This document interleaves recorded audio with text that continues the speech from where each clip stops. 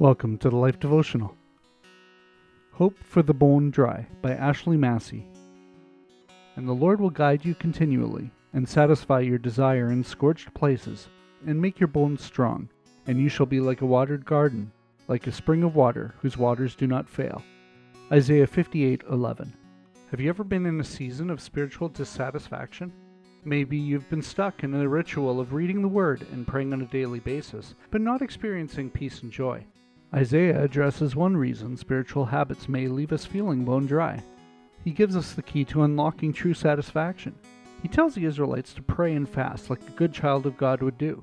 This seems similar to what Christians try to practice, but the one mistake the Israelites made held them back from receiving fulfillment in God: their hypocrisy. The Israelites did all of these things without really meaning any of it. It became a ritual, and not only that, they decided to rebel against God's commands and cover up their wickedness by performing these good deeds. Isaiah reminded them that God wanted their wholehearted worship. The Israelites' actions were repetitive with no real effort put into them. Their worship was just tradition, and that led them into sin instead of helping to keep them from it. This concept directly applies to us today. God doesn't just want a part of us, He wants all of us.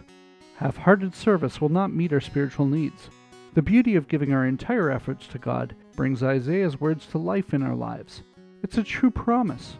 When we make the effort to read, pray, and spend each available minute dwelling on God, we can experience not only what is told in Isaiah 58:11, but also the joy that can only come from intimately knowing God. Prayer for today. Dear Lord, please give me the abundance of joy and satisfaction that can only come through you as I seek you on a daily basis. Amen. Go deeper. Read Isaiah 58 to get the bigger picture.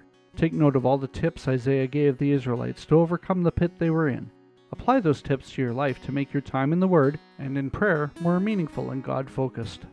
Do you need prayer? Come see us at thelife.com/prayer.